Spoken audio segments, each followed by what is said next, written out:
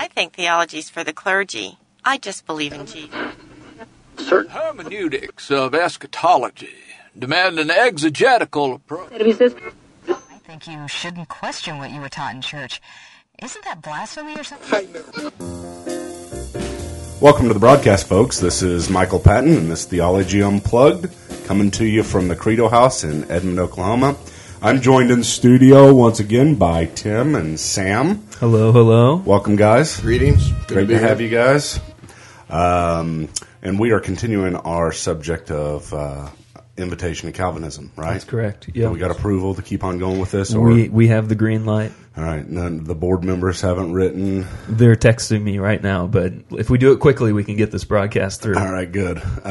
This seems to be, as far as I can tell, outside of the Emerging Church series that we did like 4 years ago. Yeah. This seems to be the most popular series that we have had on Theology Unplugged. And we're thoroughly enjoying it as well. Yeah, lots of new listeners, so keep that in mind, guys. I mean, people have never listened to Theology Unplugged before or listened to it now, so we welcome you guys. We thank you all for joining us. And this is, we are unplugged. Being unplugged does not mean that we are in here kind of just musing for the first time about a lot of stuff. But at the same time, we're trying to speak really openly and candidly about issues of theology. That's one of the reasons why I ask you guys not to be too structured whenever we come in here. As a matter of fact, we were having a conversation just before we began this broadcast, and it was an unplugged conversation. I said, stop it, guys. This is too good. We got to get this unplugged. It's got to be on air. But we're continuing, guys, to talk about the invitation to Calvinism. Specifically, we've been talking about the acronym TULIP, and most specifically, we've been talking about unconditional election. Now, I know we keep on doing this, but Tim, briefly, unconditional election. Tell me about it.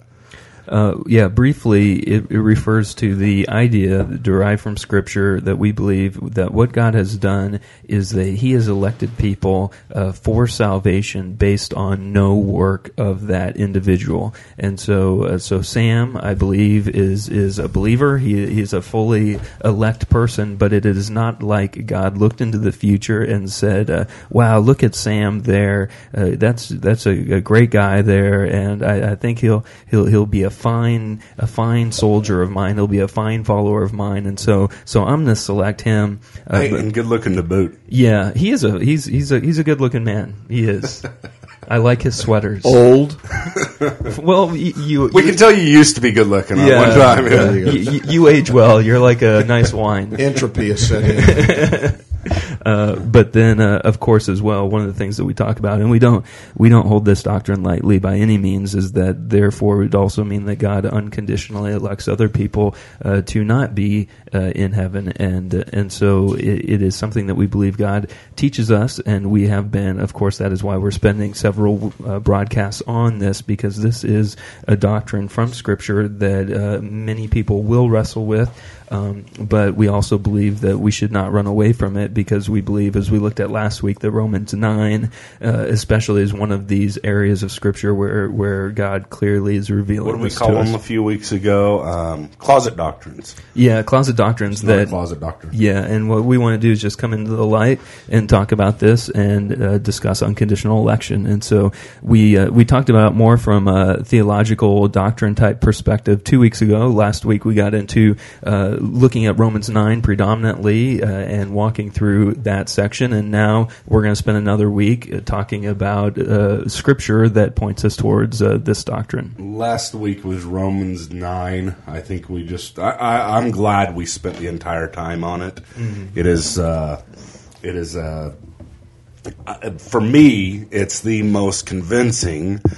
I wouldn't say, though, that if Romans chapter 9 were not there, at least today, I wouldn't say that I wouldn't still believe in this doctrine, because it is. Okay, hold on a second. There were many negatives there. Can you just reword that? If Romans chapter 9 were not there, that would not mean that I would not be a person who believes in unconditional election. In other words, why is that so hard? He believes in unconditional election, even if Romans 9 didn't teach it. No. Is that correct? Word be it that Romans 9 were not in the scriptures of... This is what theology does to the mind, folks. It muddles the mind. It's caught up with us. Okay. So all that to say is that let's talk about unconditional election and other passages of Scripture. Okay, so if Romans 9 didn't exist, you would still hold to unconditional election. Yeah. Is that correct? Okay, that's it. I certainly would.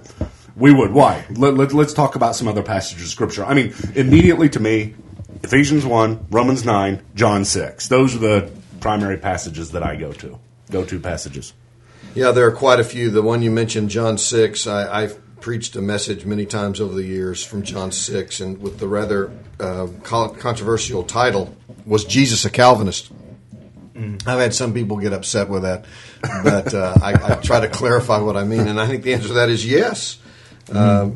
Jesus is speaking, and he says in verse 37 of John 6, all that the Father gives me will come to me, and whoever comes to me I will never cast out. He says, I've come down from heaven not to do my own will, but the will of him who sent me. And this is the will of him who sent me, that I should lose nothing of all that he has given me. So he talks about people, sinners, whom the Father has given to the Son. And in response to the grumbling of the Jewish leaders, in response to that, Jesus said in verse 44, no one can come to me unless the Father who sent me draws him, and I will raise him up on the last day.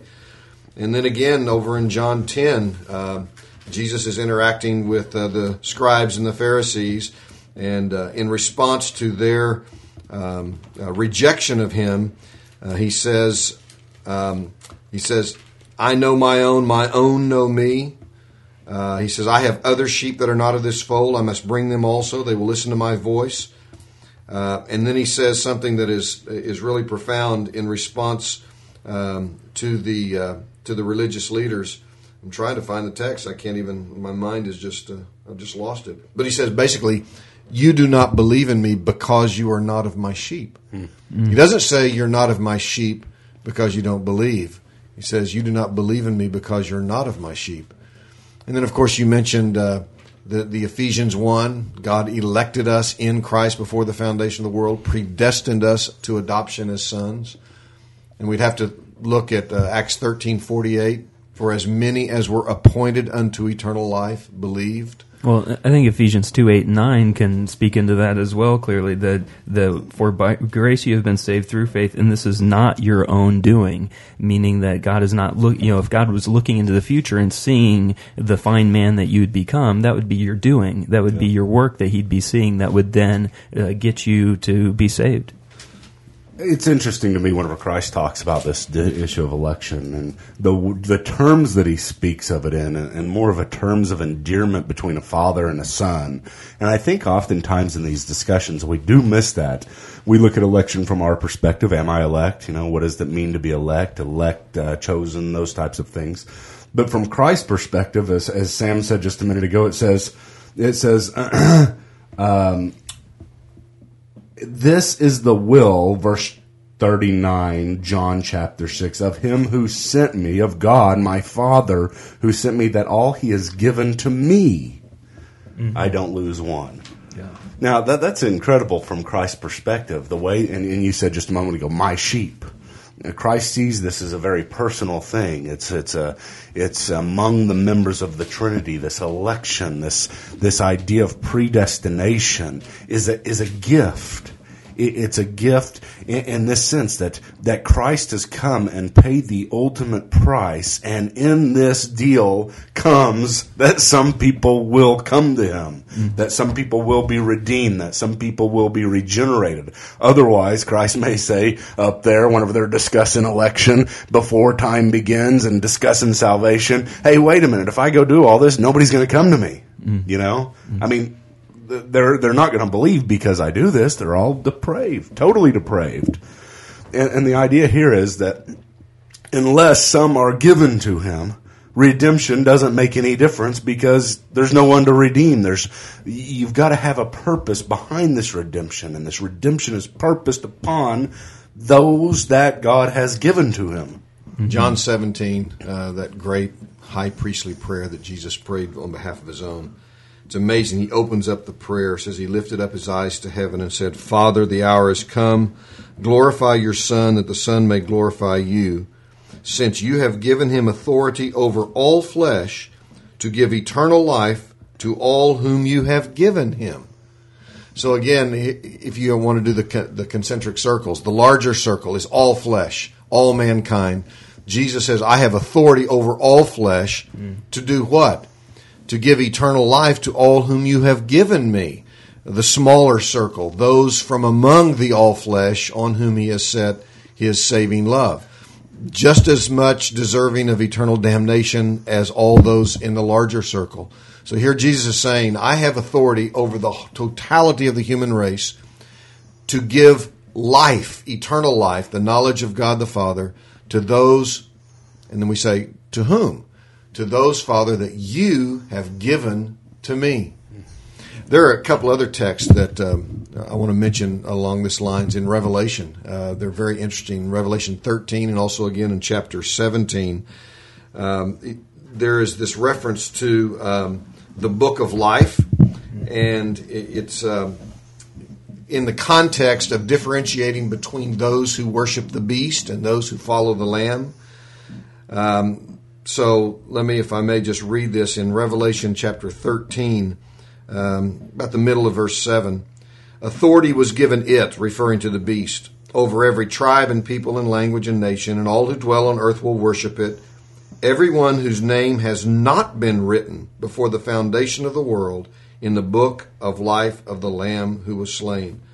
So here is this book of life, and names before the foundation of the world either have been written in it, and they will not worship the beast, or they have not been written in it, and they will worship the beast. And then the same thing, in essence, is said over in chapter 17 of Revelation, verse 8. The beast that you saw was and is not and is about to rise from the bottomless pit and go to destruction. And the dwellers on earth whose names have not been written in the book of life from the foundation of the world will marvel to see the beast. So again, there is this notion that's just inescapable, that from the foundation of the world, God inscribed into the book of life, the Lamb's book of life, those who would inherit eternal salvation, the names of hell-deserving sinners. But he's also equally clear, not all names were written in that book. It's not because those written, again, were blonde-haired, blue-eyed folk living in Oklahoma City, Oklahoma. I'm the only blonde-haired, blue-eyed guy in the room here, so I can say that. But it is solely based... You had blonde hair at one time? It used to be. It's now platinum. But again, the fact that one's name is inscribed in the book of life is the work, the merciful work of a sovereign God. And all the, everybody whose name is written in the Lamb's book of life can lay their hand on their heart and say, nothing that I have done warranted this, merited this. I deserve to be in the lake of fire, but instead I'm in the Lamb's book of life. And I mean, just realize what this does for our worship of God. This doctrine, I think, when I just think of this doctrine, I think of how unworthy I am, and how gracious God is to save me.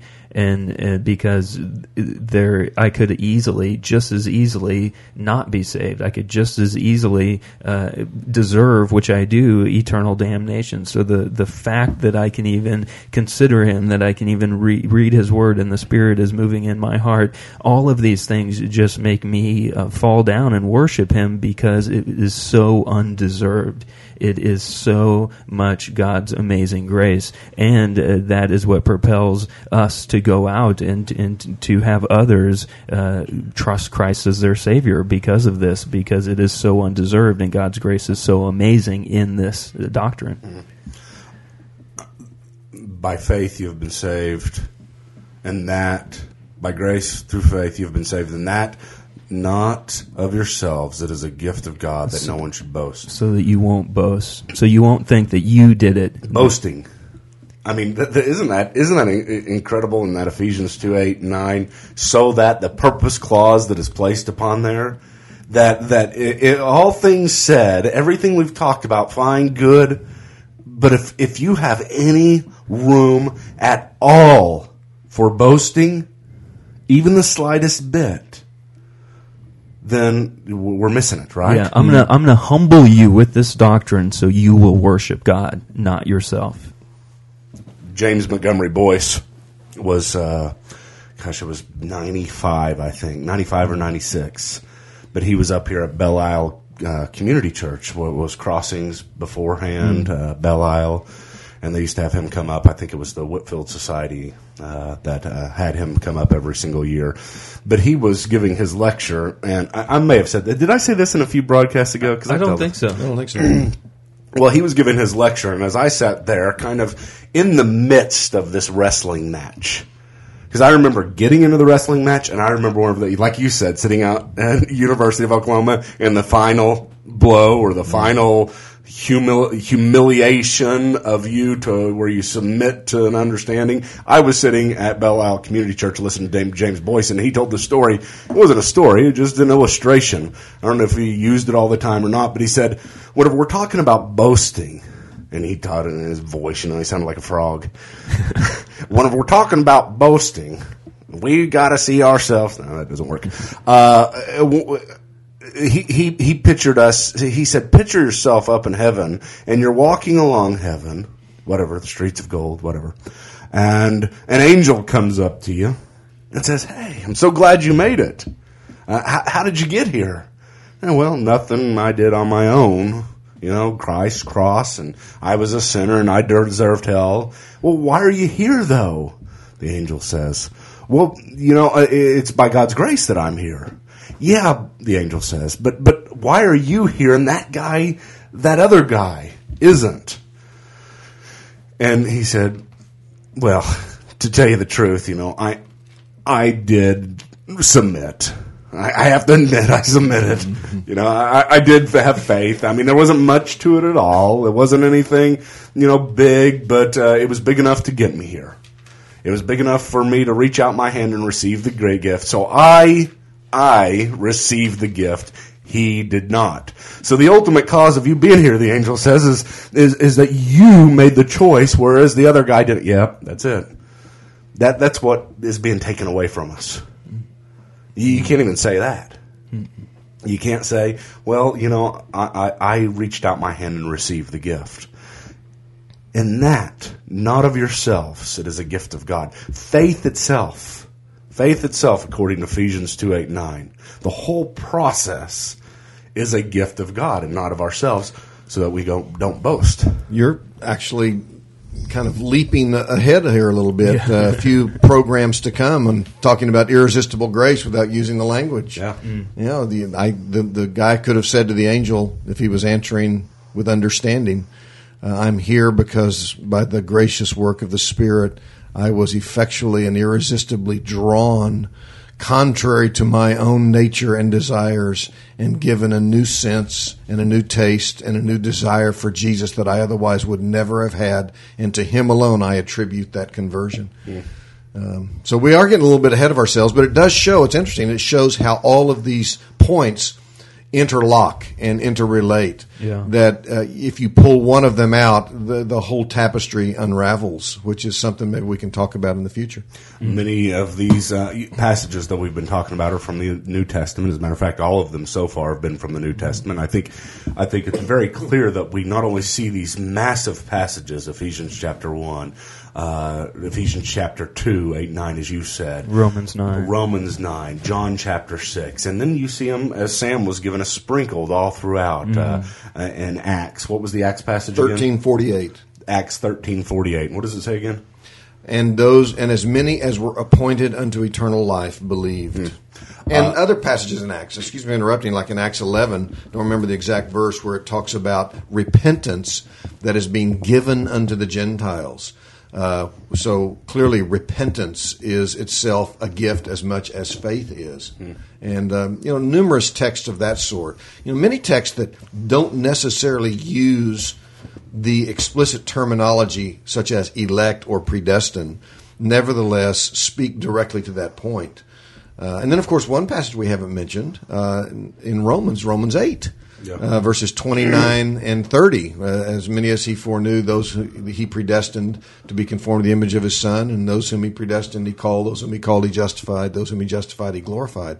And of course the word elect itself appears dozens of times throughout the New Testament alone. So you don't have, this is an interesting point people need to remember, you don't have to have explicit terms in a particular text for that text to be seen as defending or articulating what we know to be unconditional election. The concept can be there, even though the technical terminology may not be found. And so it is pervasive throughout God's Word. Mm-hmm. Tim, where is unconditional election found in John, 3 John, though? That's what I want to know. In 3 John?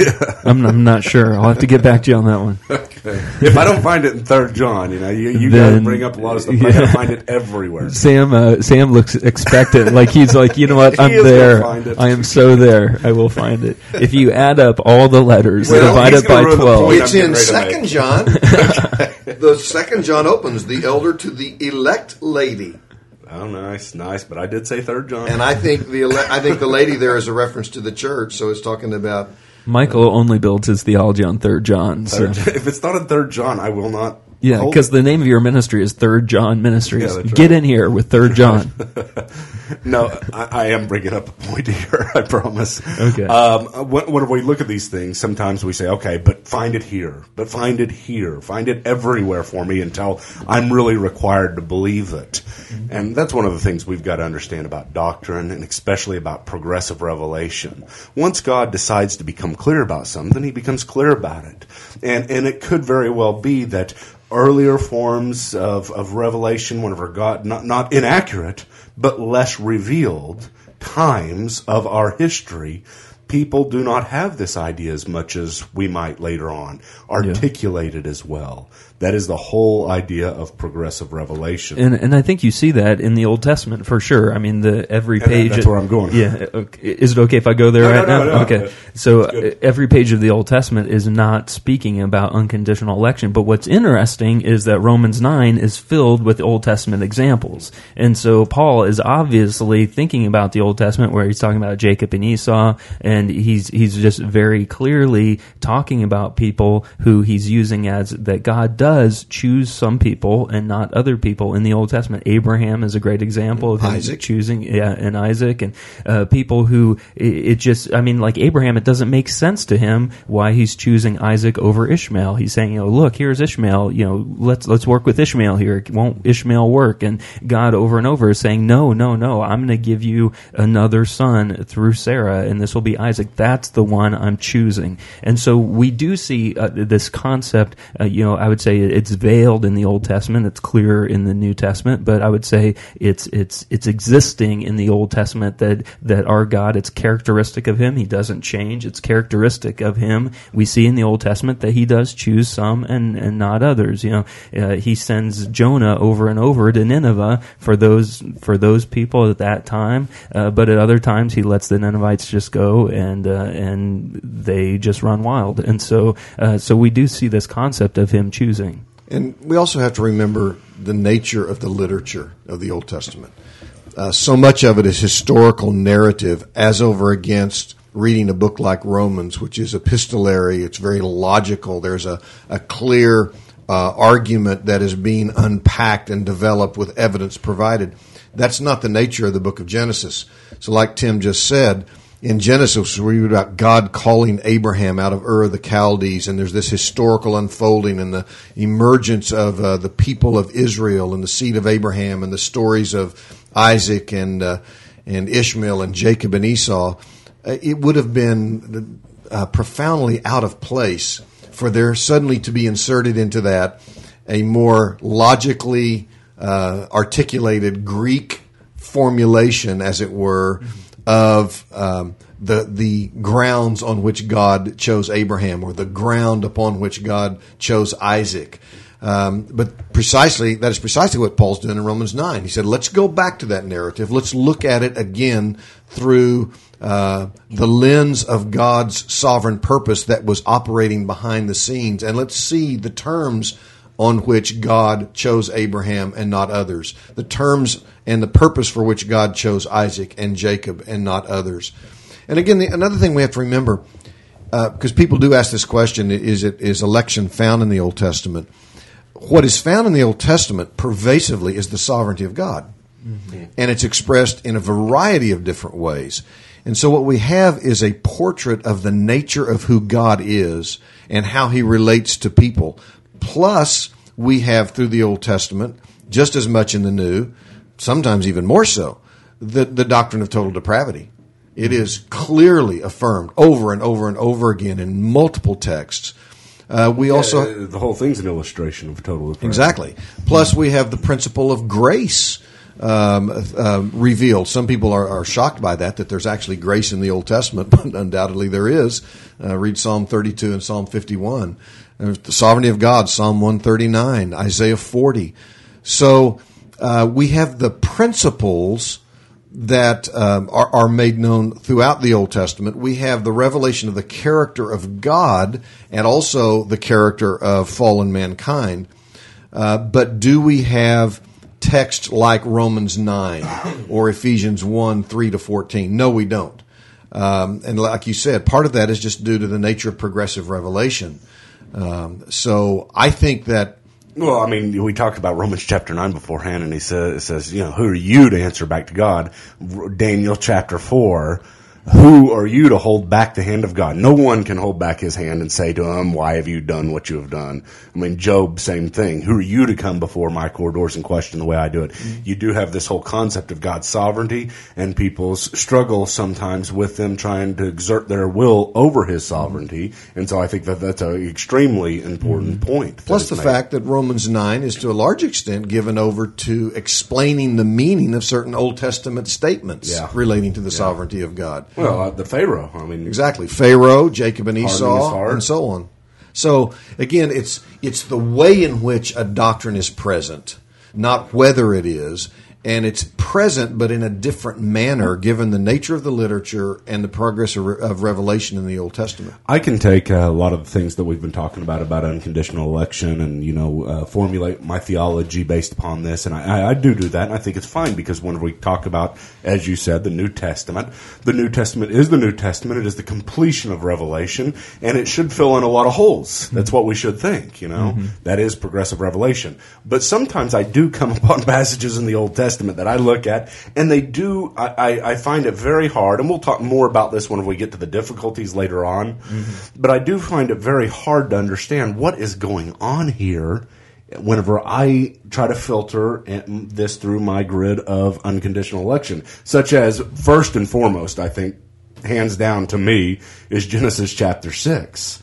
Whenever it says, it came about when men began to multiply on the face of the earth, and daughters were born to them, and that the sons of God saw that the daughters of men were beautiful, and they took wives for themselves. And the Lord said, my spirit will not strive with man forever, because he's also flesh. Nevertheless, his days will be 120. Then, verse 5, the Lord saw the wickedness of man was great on the earth, and that every intent of his heart was only evil continually. The Lord was sorry that he had made the earth, and was grieved in his heart. And he said, I'm going to blot out all of creation from the face of the earth, from the animals to the things created, to the birds in the sky. And I'm sorry I have made them. But, here's the literature, and here's the progressive flow. We've got a contrast here. But Noah found favor in the sight of God. Mm-hmm. From the standpoint, if I'm a Calvinist looking at that, I would say, wow, that doesn't fit quite so well, because it seems to be that God is upset because nobody's turning to him. And as a Calvinist, I'd say, wait a minute, nobody's turning to him because you didn't choose any of them. Mm-hmm. Noah's the only one that you chose. And he didn't find favor in your sight in the sense that he was good, or you looked at him and you said, wow, look at him, I didn't get him beforehand, and I'm so glad he made the choices that he did. Noah can boast because of finding favor in God's sight. Those types of things that we look at and we see, and we say, hey, look at this particular passage. That's what causes people to pause and say, wait a minute, I'm not buying completely into this anymore, because I don't know how to read it through this grid all of the time. Where we go? You tell me. That was well put. You've articulated the tension well. I think that's tension. Yes, it is. There's another passage in the New Testament that I come back to multiple times when people struggle with this issue. And Jesus himself puts it so well. It's another one, I think, that refers, again, to the doctrine of unconditional election. It's in Matthew 11, where Jesus has been denouncing Chorazin and Bethsaida for their rebellion, for their unrepentant attitude toward him, and trying to account for the way in which this small ragtag group of followers have embraced Jesus and his message, whereas the religious leaders, the scribes, and those who have had so much opportunity have rejected him. And it says that at that very time Jesus declared, "I thank you, Father, Lord of heaven and earth, that you have hidden these things from the wise and understanding and revealed them to little children. Yes, Father, for such was your gracious will." Now, that's amazing. Jesus is saying, Father, you hid these things from some, you revealed them to others, and I thank you that you've done it that way. I'm giving you praise for that. Now, most of us would think of that and say, I don't think I want to thank God for that. I want to indict him. I want to criticize him for it. Tell him to get a PR department and make sure his message is the same. And Jesus says, I thank you for that. And then he unpacks it even more explicitly. All things have been handed over to me by my Father. No one knows the Son except the Father. And in this statement, no one knows the Father except the Son, and anyone to whom the Son chooses to reveal him. Well, obviously the Son didn't choose to reveal him to Chorazin and Bethsaida and to the so-called scribes and the wise men of his day, because they're in hard-hearted rebellion against him.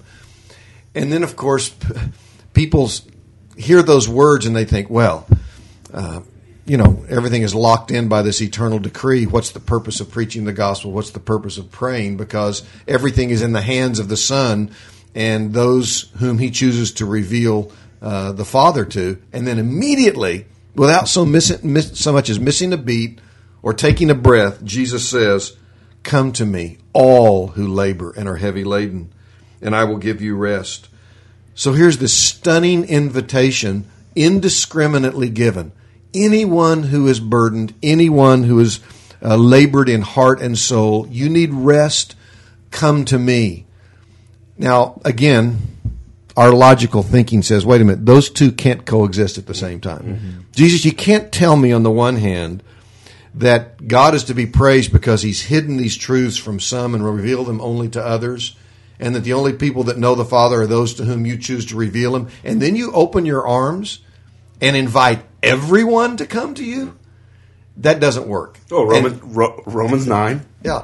It does not depend upon the man who wills and the man who runs, but God has mercy. Romans 10. Everyone who calls upon the name of the Lord will be saved. Yeah. Exactly. But this is why we're getting back to this word tension that we just jumped on a moment ago. Is that a tension? You bet it is. Of course. You hold those things one in each hand and you say, I've got to throw one of them away. Either I've got to throw away the doctrine of election and God's sovereignty, or I've got to throw away the indiscriminate, universal appeal of the gospel and the invitation. And responsibility of man. Right. But Jesus says, no, hold them both together because I do. So once again, it comes down to, am I going to demand that the text meet my criteria as a fallen human being and what my concept of rationality is?